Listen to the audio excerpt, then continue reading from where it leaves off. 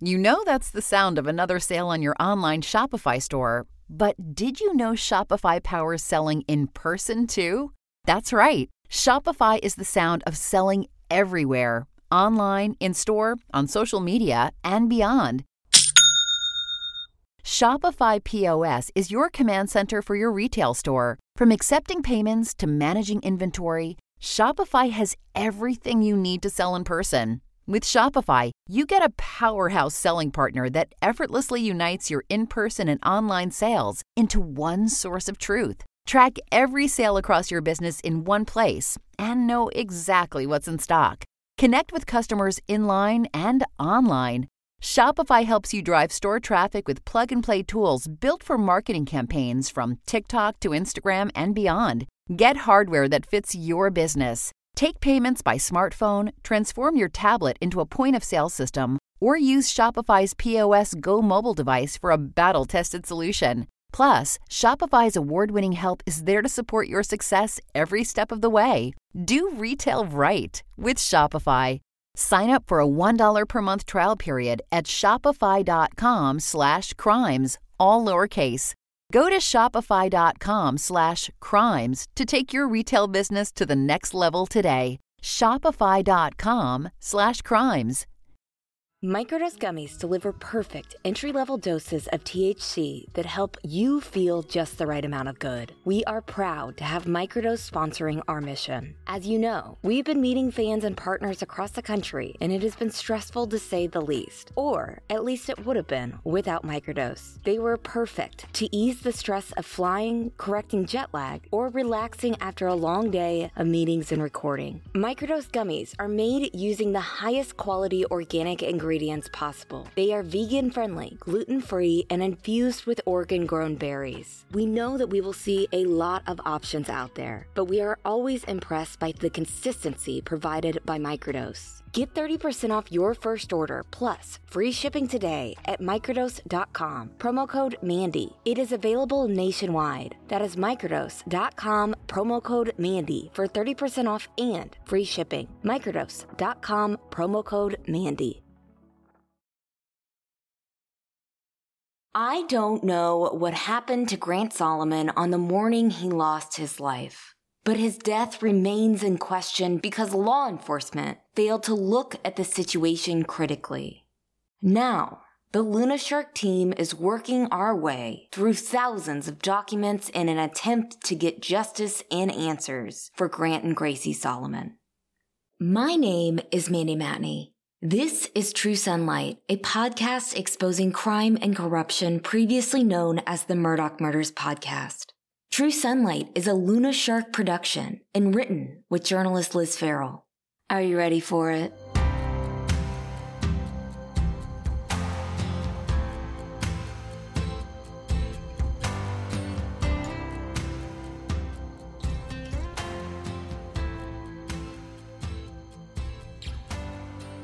While today's episode is focusing on the Solomon case, with the hope that our coverage leads to answers and accountability in Tennessee, I want to update y'all on a few important things. Let's start with the happy news. I recently did 2 really exciting crossover episodes with 2 brilliant women, and also I had one amazing interview with an incredibly bright 11-year-old girl who gives me hope for a better future.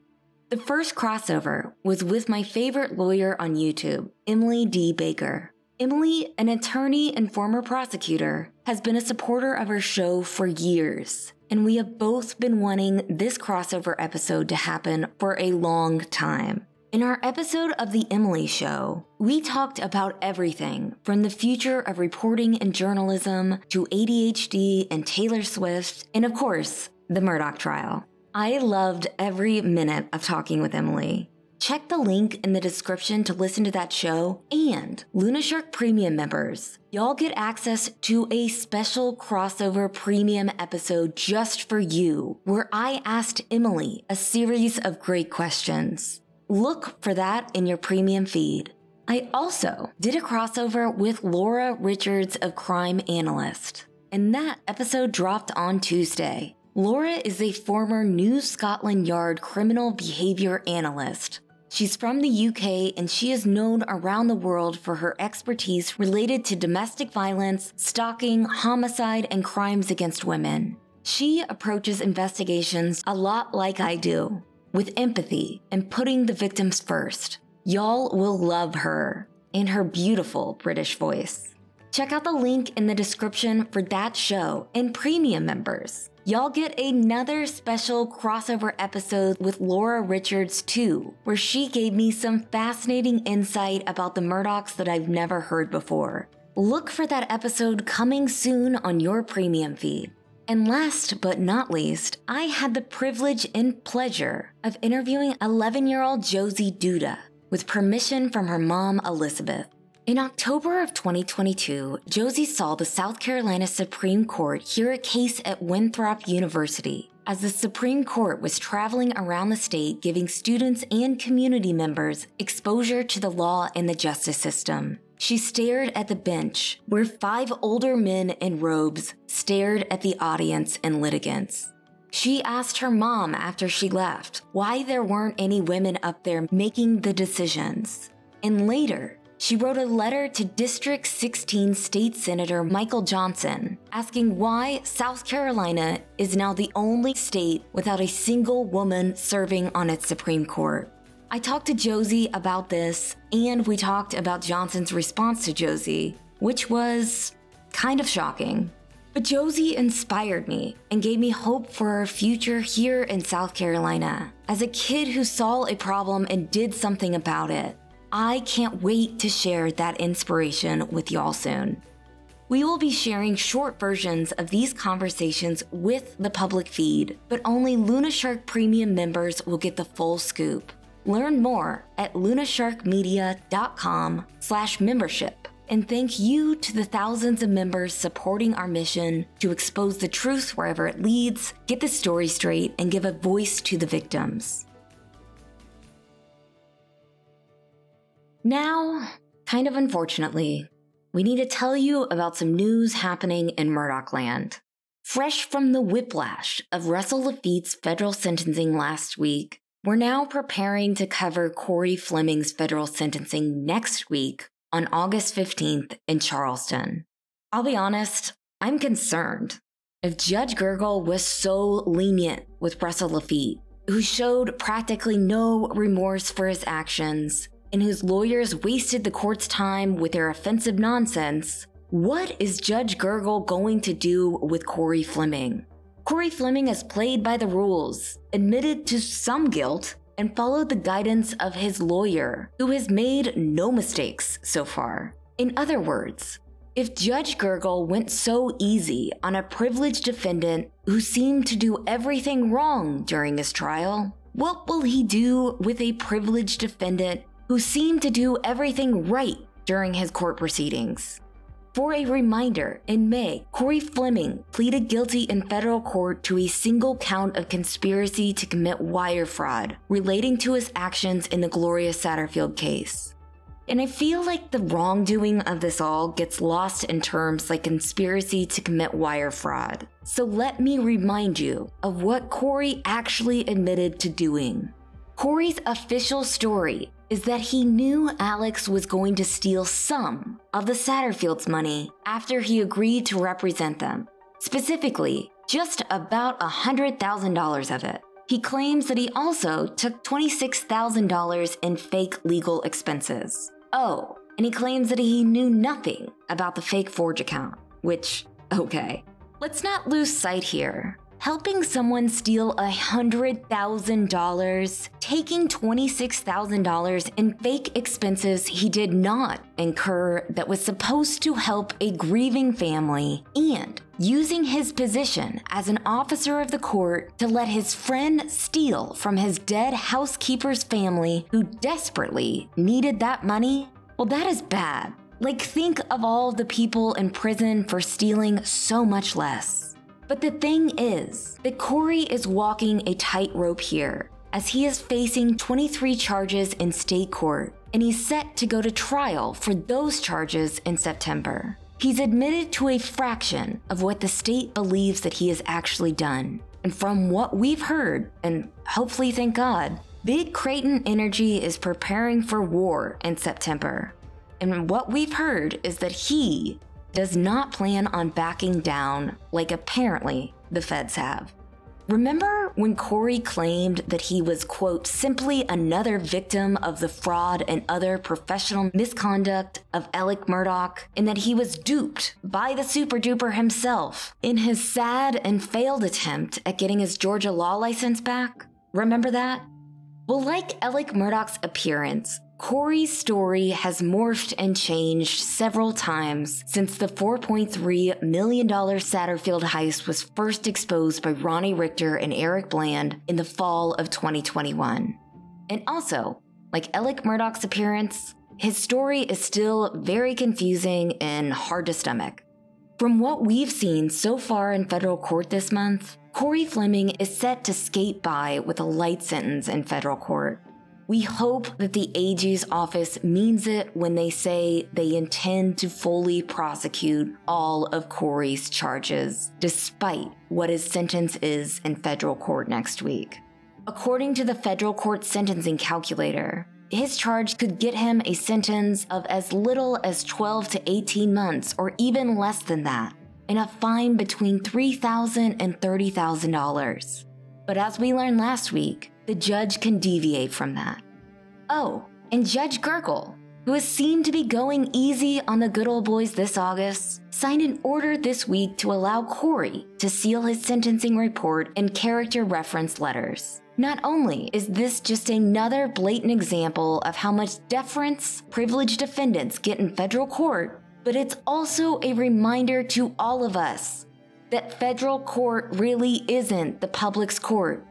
We should start calling it secret court. They don't allow live streaming, they don't allow journalists to record audio of what is happening, and most Americans, especially in this economy, can't afford to access full federal court transcripts in a timely manner. It is the opposite of a transparent government. Corey Fleming used his position of power to help Alec Murdaugh's evil empire that hurt so many people. Why shouldn't the public have the right to know what exactly is in his sentencing report and who in our society is still standing up for this man? How are we ever going to get to the bottom of what happened to the money? What was Alex really doing this entire time? Or who all was involved if the federal government continues to pave an easy exit for these co-conspirators? I am not expecting a showdown next Tuesday. I'm preparing myself to be disappointed again by Judge Gergel and be disappointed by the system that I started to have some hope for. However, on the bright side, we will be covering Corey's sentencing, and we will be doing our best to expose all of the dark corners that the bad guys don't want us to see, because we believe this is important. We believe that the public has the right to know what happens in court next week, and the public has the right to know the reasoning behind Corey's sentencing. As we talked about in COJ this week, the federal court system's outdated rules must change to allow recording and video, because transparency is the only way to restore the public's distrust in its government. But for things to change, we need people like Judge Gergel who are in power to speak up and take action. We need more lawyers willing to stick their necks out to fix a corrupt system. We need more people to fight the good fight. Again, we need transparency and we need accountability if we want the public to believe in our justice system.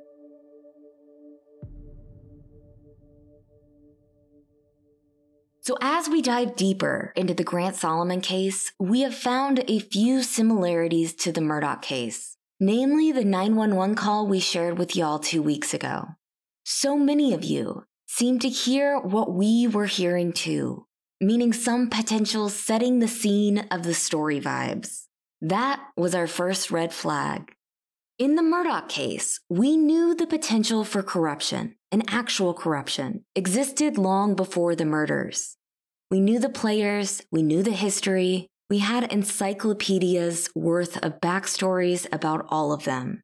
When the murders happened, We knew two of the most relevant facts. Maggie was killed by someone using a high-powered rifle, and Paul was killed by someone using a shotgun. We knew how they died. We did not know who killed them, though we both immediately suspected Alec had something to do with it. And we didn't know why exactly they were killed, although again, we had our suspicions. In Grant's case, we really don't know any of these things. We don't know how he sustained the injuries that killed him. We don't know what happened in the moments before his death. And if he didn't die in an accident, we don't know the why of that. We are starting at the literal beginning of this case. Here is what we do know. Nothing about the injuries Grant had or the condition of his body, including his clothes and skin, seemed to suggest that he was dragged by a truck across the asphalt as his father suggested. We know that Grant's father is Aaron Solomon, a well-known former TV personality in Tennessee who is now a financial advisor and who belonged to a politically connected church which is affiliated with the private school that Grant and his sister Gracie attended. We also know that everyone who hears Aaron Solomon's story about what happened to Grant sees the photo of the truck and seems to say, "Wait, what?" Everyone, except for the Gallatin Police Department, who was on the scene that day in the Sumner County District Attorney's Office, apparently. We know that there was turmoil in the Solomon family and that Aaron had been accused of sexually abusing Grant's younger sister, Gracie. We know that Grant had just turned 18, and not only was he no longer legally under Aaron's thumb, he, according to his girlfriend, sister, and mother, regarded his 18th year as when he would finally seek custody of Gracie and get her away from their father.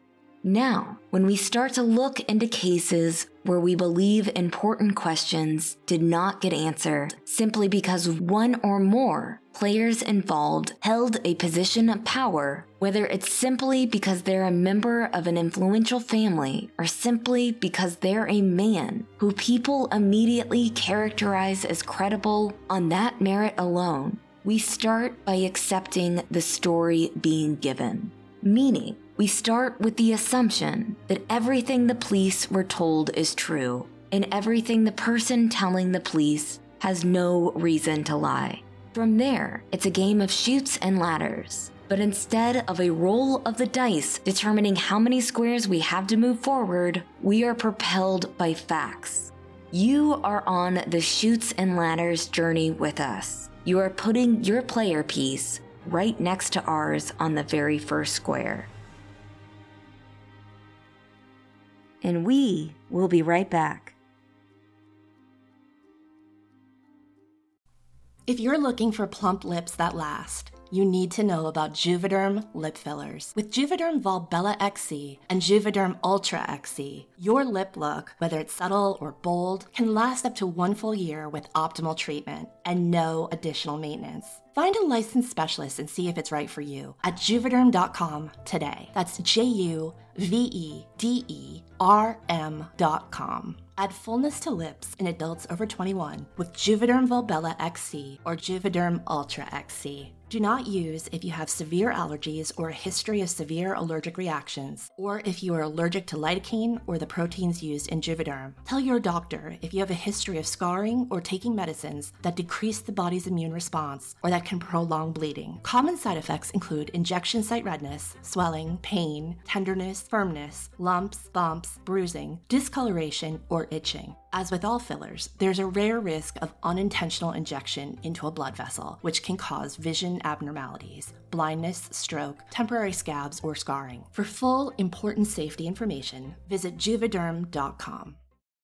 If you thought the only way to get a more defined jawline with natural-looking results was through surgery, think again. Juvederm Volux XC is a non-surgical injectable gel filler that improves moderate to severe loss of jawline definition and can help you achieve natural-looking results with little downtime. Even better, the improved definition lasts up to 1 year with optimal treatment, no maintenance required. Improved jawline definition for a smooth, sculpted look with Juvederm Volux XC. For important safety information and to find a licensed specialist, visit juvederm.com. That's JUVEDERM.com. Not for people with severe allergic reactions, allergies to lidocaine, or the proteins used in Juvederm. Common side effects include injection site redness, swelling, pain, tenderness, firmness, lumps, bumps, bruising, discoloration, or itching. There's a risk of unintentional injection into a blood vessel, which can cause vision abnormalities, blindness, stroke, temporary scabs, or scarring. Talk to a licensed specialist to find out if it's right for you.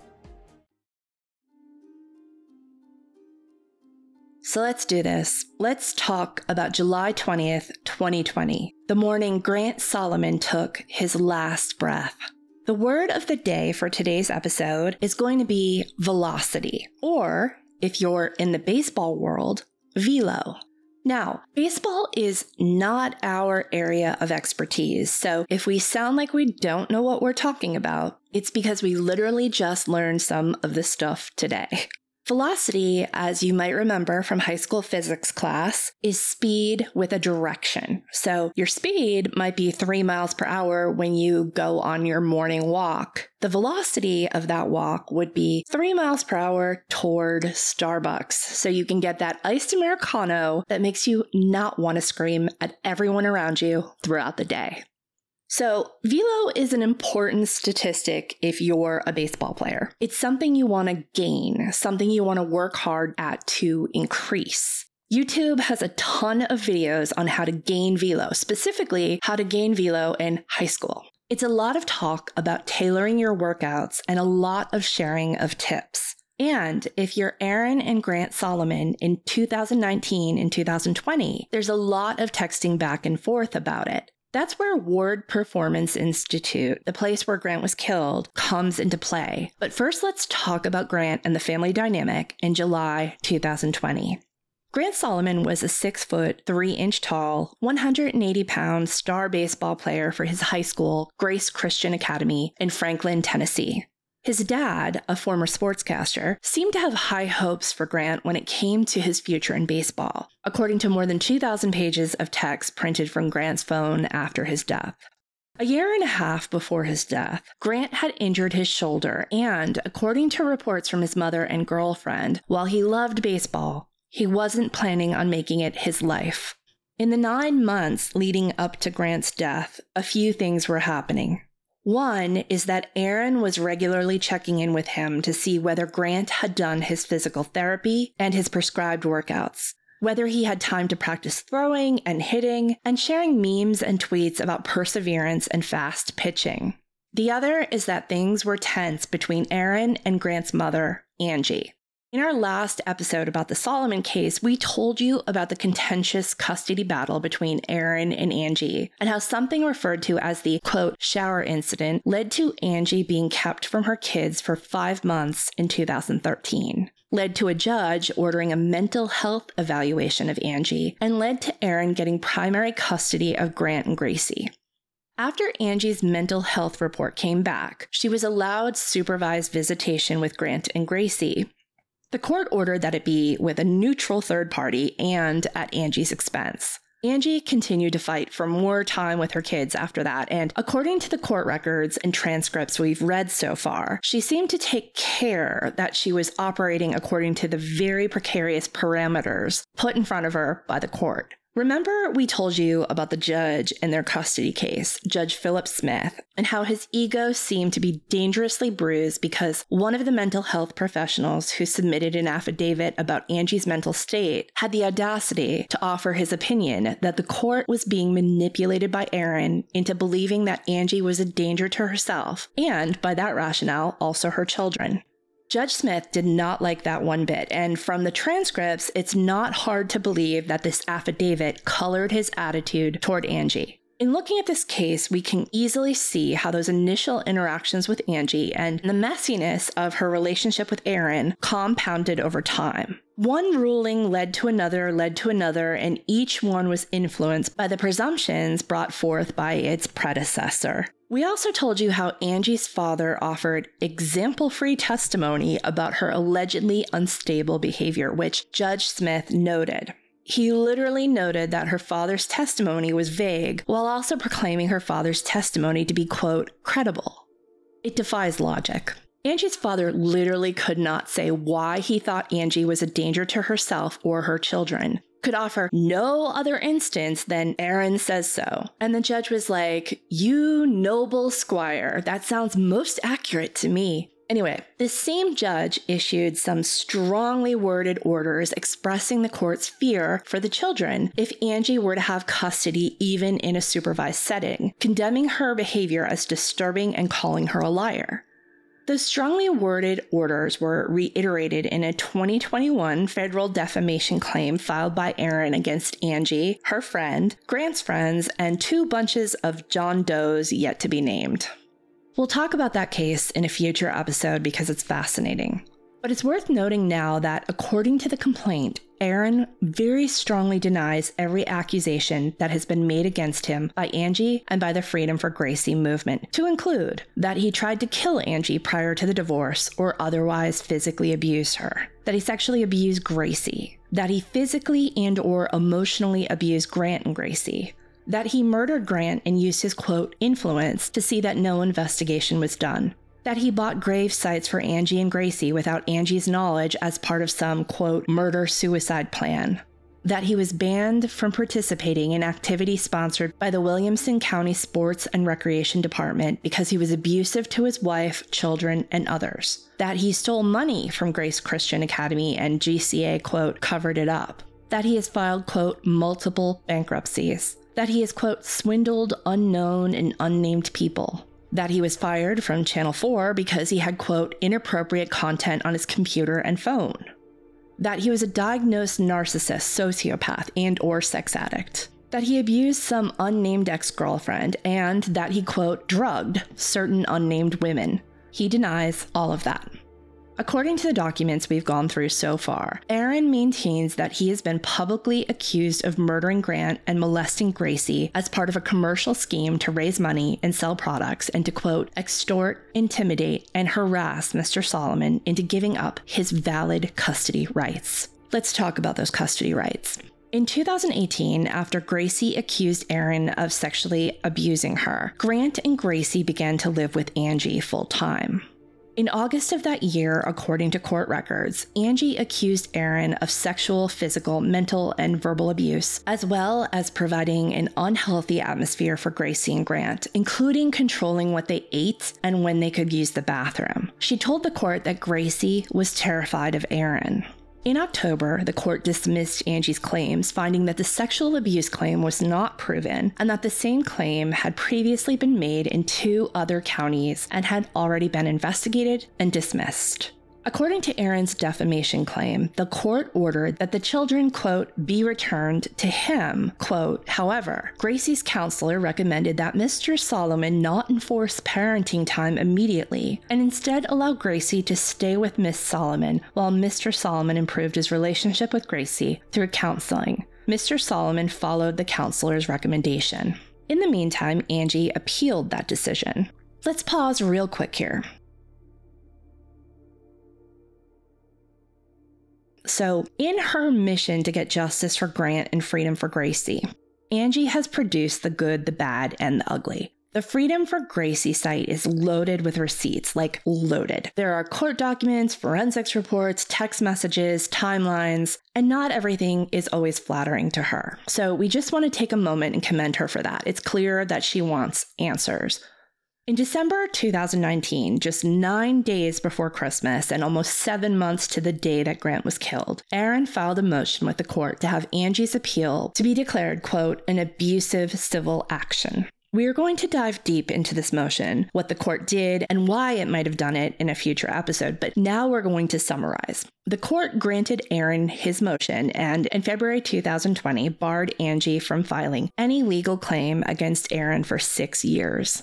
That order was signed by Judge Deanna Johnson, the wife of State Senator Jack Johnson, who is a member of Aaron's church. Like we said, we will be getting into all of that.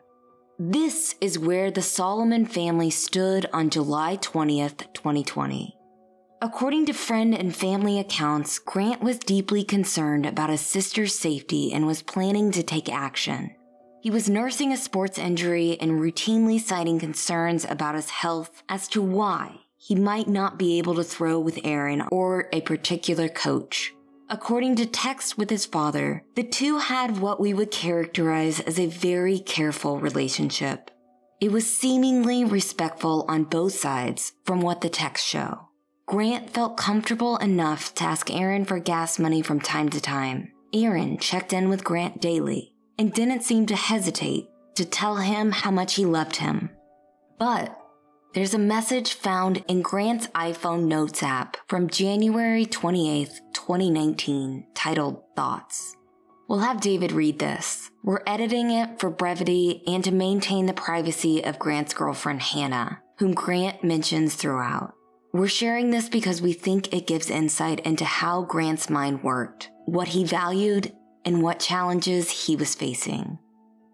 Thoughts. I'm depressed. It's 1 a.m., sports and Hannah are my only purpose. What more do I have? Every time I see her, I am refreshed. She kept me strong through the hardest time in my life, just being there. Her face brightens up my day. Her smile is contagious. Helping people lets me get out of my state of mind. Depression is closing in. I feel heavy up to my mouth. Breathing is concise. I'm 16, but I'm wiser than my age. I want to be with her forever. Travel the world, start a family, impact the world positively. But this is too far. I'm 16. Things come and go, especially at this age. That's too good to be true. My friends think I'm better than them. Am I a bad friend? They help me forget. They help me get out. I want to resort to something to ease the pain, but that's the easy way out. My future is too valuable, or so they say. I hope she's in it, one way or another. I feel so down I can't escape. Please let me return tomorrow. I want to see her and hug her and watch her enjoy life. Do I know happiness? Is it real? After all this pain and suffering, what is real? Is life a figment of the imagination? All my friends see signs from God. Where was he when my life fell through? I grew up on my own. No father figure, and my best friend was removed. No role models, no one to look up to. My biggest fear is growing up and becoming a monster like my father. There is a place in me that loves him. Hopefully, he can be helped, but it's not my place. I am not stable enough. My head hurts. I can't sleep. Nothing will bring me peace. I have to help people. I must go on. I feel like I have a purpose. I feel like what I'm doing is right. I feel reassured. Talking to those I care about most make me feel good, but I still have a hole, and it's unrepairable. But what I do with that hole will define my life. Thankful.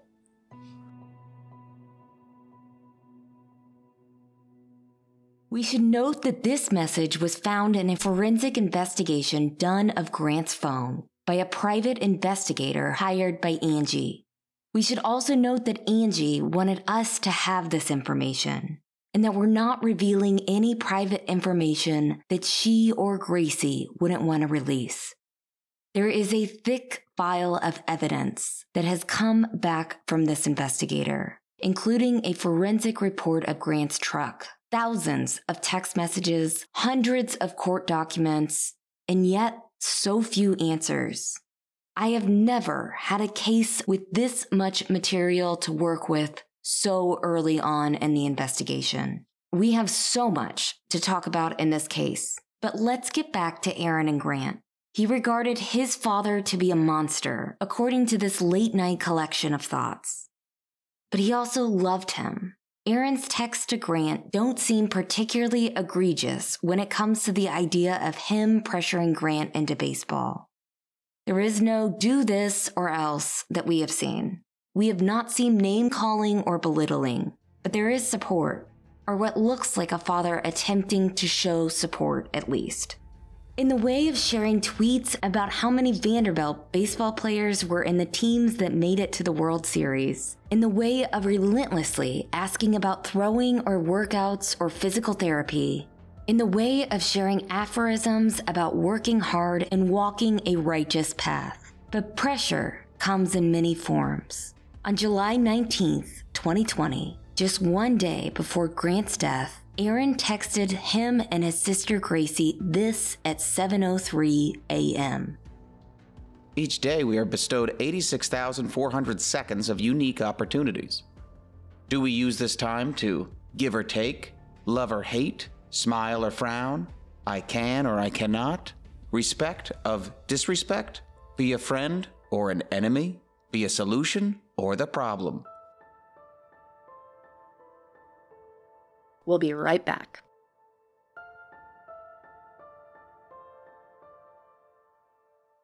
Did you know nearly 75% of people have subscriptions that they have forgotten about? Rocket Money is a personal finance app that finds and cancels your unwanted subscriptions, monitors your spending, and helps lower your bills so that you can grow your savings. Before we started using Rocket Money, we thought we only had a few different subscriptions. I could not believe when they showed me we were paying for so many subscriptions each month. Some subscriptions, like Rocket Money and Luna Shark Premium, are here to stay, but the rest are a thing of the past. Rocket Money has over 5 million users and has saved a total of $500 million in canceled subscriptions, saving members up to $740 a year when using all of the app's features. Stop wasting your money on things you don't use. Cancel your unwanted subscriptions by going to rocketmoney.com/Mandy. That's rocketmoney.com/Mandy. rocketmoney.com/Mandy. How's your sock drawer looking? Scary? Maybe it's time for a spring cleaning and a refresh. Bombas just dropped a bunch of absurdly soft new socks, tees, and underwear to help you get that drawer in a better place while doing a little good too. Once you try Bombas, you will never look at socks the same way again. They have obsessed over details, like foot-hugging honeycomb arch support and cushioned footbeds that feel like little pillows for your feet. Personally, I love that Bombas has a 100% happiness guarantee. So if the dryer or our pups eats a sock, looking at you, Luna, or if you're unhappy with your purchase for virtually any reason, they will do whatever they can to replace it and make it right. Get comfy this spring and give back with Bombas. Head over to bombas.com/Mandy and use code Mandy for 20% off your first purchase. That's BOMBAS.com/Mandy and use code Mandy at checkout. Aaron had scheduled an evaluation of Grant's pitching to be done in Gallatin, Tennessee, just over an hour from their town of Franklin and directly on the other side of Nashville. Ward Performance Institute is owned by a father-son team, Turner and Tucker Ward.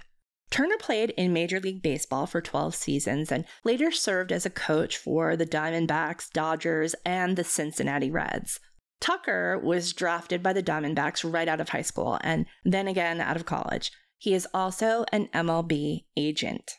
Essentially, it's a highly specialized gym for baseball players that analyzes the athletes and offers them programs that get them where they want to be. In Grant's case, velo seemed to be the area of improvement that they wanted to focus on. Now, from what we've learned, the MLB analyzes velo based not on how fast a ball is going when it leaves a pitcher's hand, but how fast it's going when it's a certain amount of feet from the plate. If you are interested in learning more about pitchers and their velo, I suggest watching Major League, starring Charlie Sheen and Tom Berenger, who is one of Hilton Head's most famous and well-liked residents. Well, part-time resident. Shout out to Tom and Laura, by the way. According to a timeline put together by Angie that is posted online, 5 days before Grant's death, he had an x-ray done of his lungs because his asthma had been acting up. Later that evening, he asks Aaron for his bank account information because he's decided he wants to take up DoorDash to earn some money. Aaron writes back, "It's only for them to deposit/pay you, right?" Aaron gives him the information and Grant writes back, "Sweet, thanks, Dad." 4 days before Grant's death, Aaron texts Grant at 3:14 in the afternoon, "Yo." Grant asks him what's up, and Aaron asks him, "How you feeling today?" Grant doesn't appear to answer right away according to the text files we've seen, which we are not sure if they contain every text between the two. Aaron texts again, "What about throwing but not hitting, later when it's not quite as hot?" Grant answers back 25 minutes later that he thinks that could be good. Aaron texts back, "I'm thinking that shouldn't test your breathing thing that's been going on." And then he writes, "Just hold off on hitting until we get more information about what's going on with the lungs." Grant writes back, "Sounds good." Aaron writes back and suggests that the two meet up at 6:45 or 7 o'clock. "Cool," Grant writes back. Then Grant writes, "Okay, IDK why my texts are weird."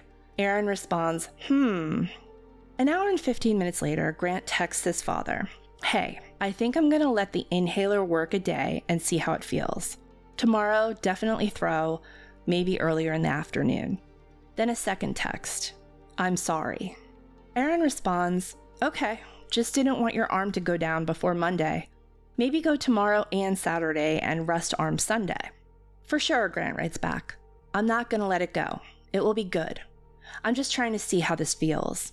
Aaron responds, "K." And then, "You should probably at least do bands tonight." "For sure," Grant writes. Then he changes the subject. "That weathers thing is really interesting." "Yes," Aaron writes. "I thought so too." The next day, which was 3 days before Grant's death, Aaron texts Grant, "Hit at 7?" Then he wrote, "I mean throw, LOL." Grant responds, "Sure." Aaron asks, "You feeling better?" "Some," Grant replies. "Still getting used to the inhaler." Then Aaron texts Grant a tweet from Perfect Game Scout. It's a video of a pitcher throwing a ball. Quote, "Chase Petty, 2021 NJ, sitting 97-98, touched 100 once. Just humming along here. Stupid fast arm with a hammer slider, too." This text seemed to be a theme in their relationship. Aaron sending texts to Grant about other pitchers and their pitching arms. Grant writes back, "Crazy." Aaron continues to send tweets of pitchers with comments, and the two talk sports back and forth for a bit. 2 days before Grant's death, according to the timeline, Angie texted Aaron, "I do not think Grant needs to be, quote, working out until his lungs are more stable. My opinion is on the record. You are playing with fire." According to text between Aaron and Grant, just before noon, Grant asks for some gas money to be transferred into his account so he can try and DoorDash a little that day. "I spent some of the other on food," he writes. "I apologize." Aaron writes back, "Okay." A short while later, he texts a tweet to Grant about a player named Cade Coffin, who was hit with a ball. Cade had his nose broken, 4 stitches, and, according to a person who might be his mother, was, quote, back behind the plate the next day and sliding head first for a hit. Going to have to make sure that CT scan was truly all clear. Cade retweeted that tweet and said, "Cade Coffin takes 88 off the face. Quote, I'll be good to go tomorrow. Today, plays, picks up 2 knocks, and goes all out for a hit here." In other words, Aaron texted Grant an example of a player who pushed through the pain as documented by his proud parents. Grant writes back, "Wild." Aaron responds, "How about throw a little earlier tonight? Was getting dark toward the end last night." "Maybe 7, Grant writes back. "I was late last time. I'm trying to dash. Shift ends at 6:30. Later that night, the two exchanged texts about a football player being swole and cut. On the day before Grant's death, according to the timeline, Angie texted Aaron and told him not to come to Ward Performance Institute. Grant reportedly asked Aaron to change the time of the appointment at WPI to 1 p.m. Aaron texts Grant about a pitcher having 54 pitches in 2 innings. Grant responds, "Yeah, I was kind of listening. Sounded rough." Just after midnight, Angie texted Aaron, "Grant does not want you staying during his workout tomorrow. He assumes you will be there at the beginning, but he wants to do this on his own. He's a man now." The next morning at 7:20, Grant texts Aaron, "Yo, could you send me the address, just making sure I got the right place?" Aaron responds with just the address. "Sweet," Grant replied. "You coming?" Aaron responds, "Yes, I wanted to see the eval." Grant writes, "That's cool with me." Then Grant texts again. "Also helps in case something goes wrong with the lungs. I'm not saying it will, just saying I don't really know how they'll react today." "Right," Aaron says. "I think today is just eval too." "So just my pen?" Grant asks. "Well, the pen, and then he said they want to take some baseline measures with some strength stuff. So maybe a few workout things, but I don't think it's a true workout." Grant replies, "Right." According to Angie's timeline of the day Grant died, Grant left the house at 7:38 a.m. And before he left, Angie says that he announced that he doesn't want to die in Gallatin.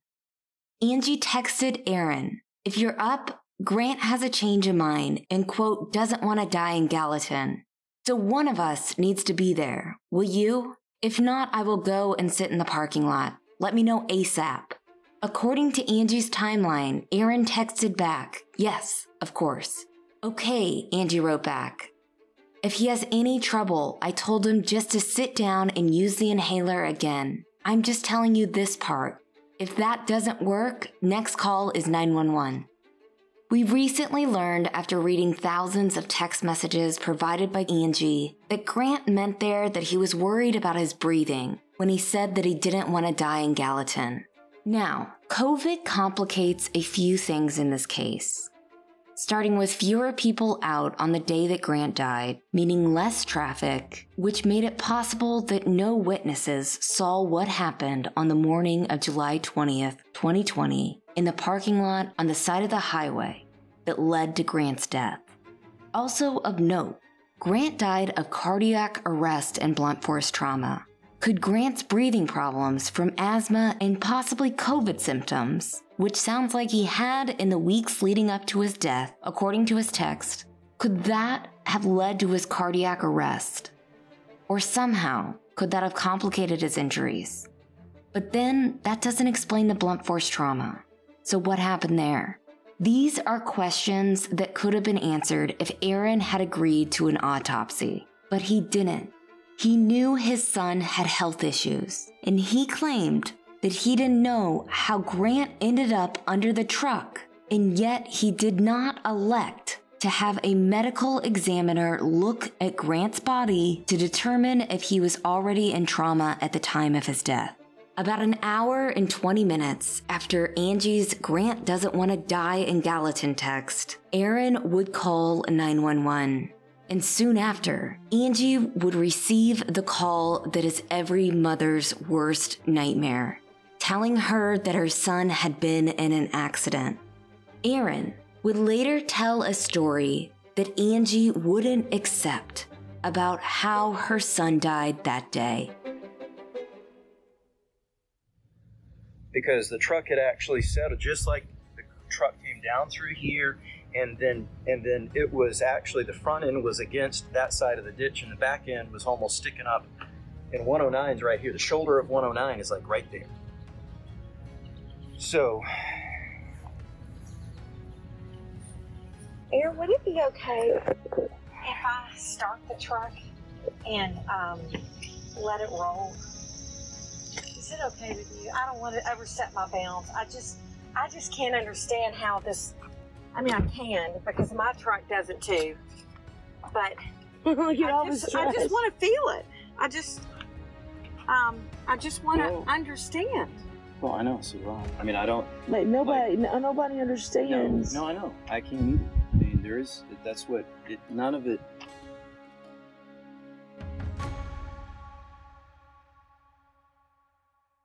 Now, the main criticisms Aaron has faced about his account about what happened in the minutes after they arrived at the baseball facility center around three things. One is that he was and continues to be quick to give an alibi.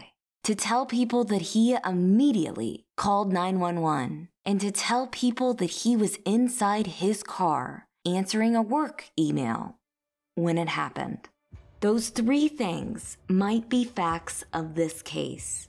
We don't know, and that is why we're looking into this. The second criticism is the nature of Grant's injuries. In his defamation suit against Angie, Aaron mentions this, that Freedom for Gracie was reporting that Grant's injuries did not appear to be those of someone dragged down a parking lot into a ditch with a truck on top of him.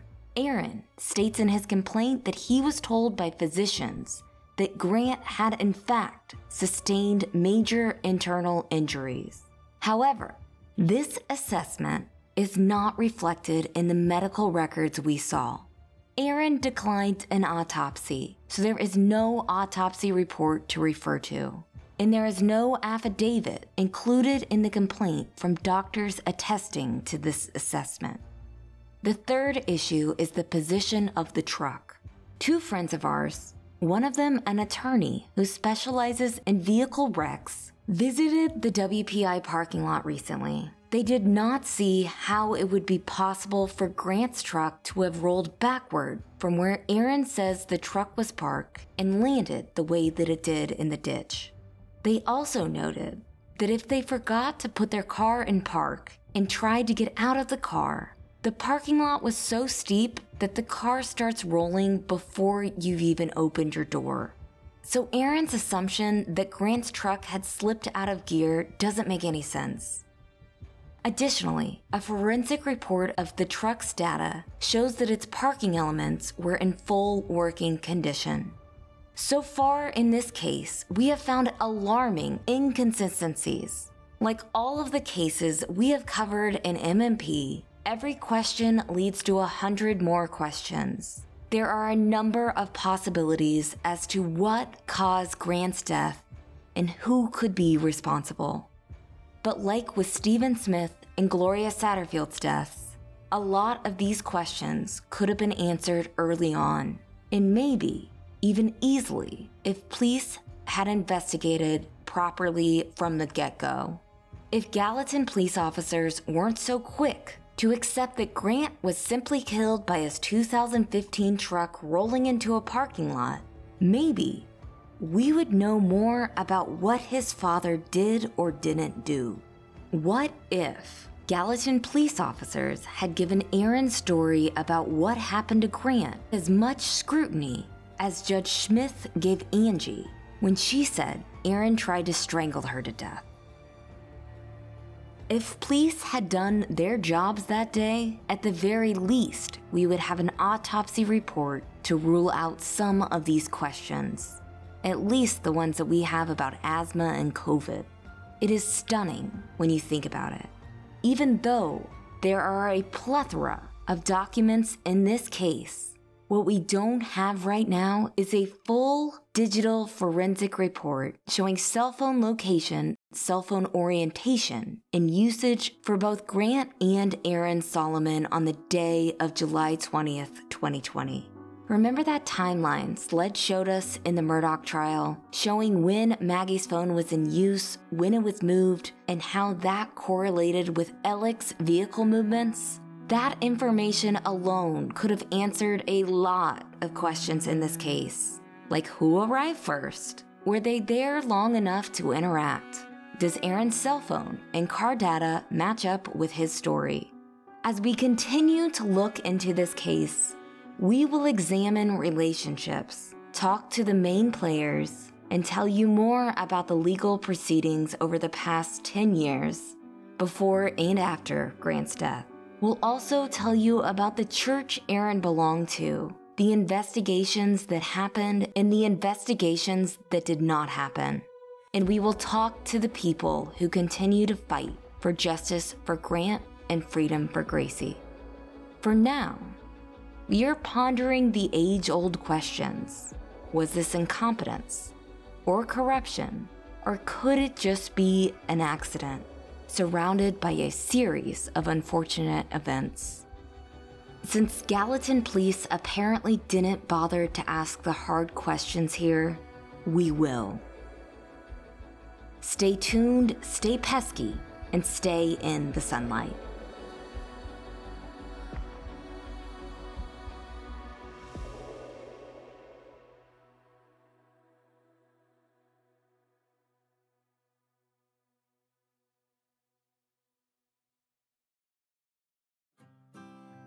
True Sunlight is created by me, Mandy Matney, co-hosted by journalist Liz Farrell, and produced by my husband, David Moses. True Sunlight is a Luna Shark production. Right, Luna?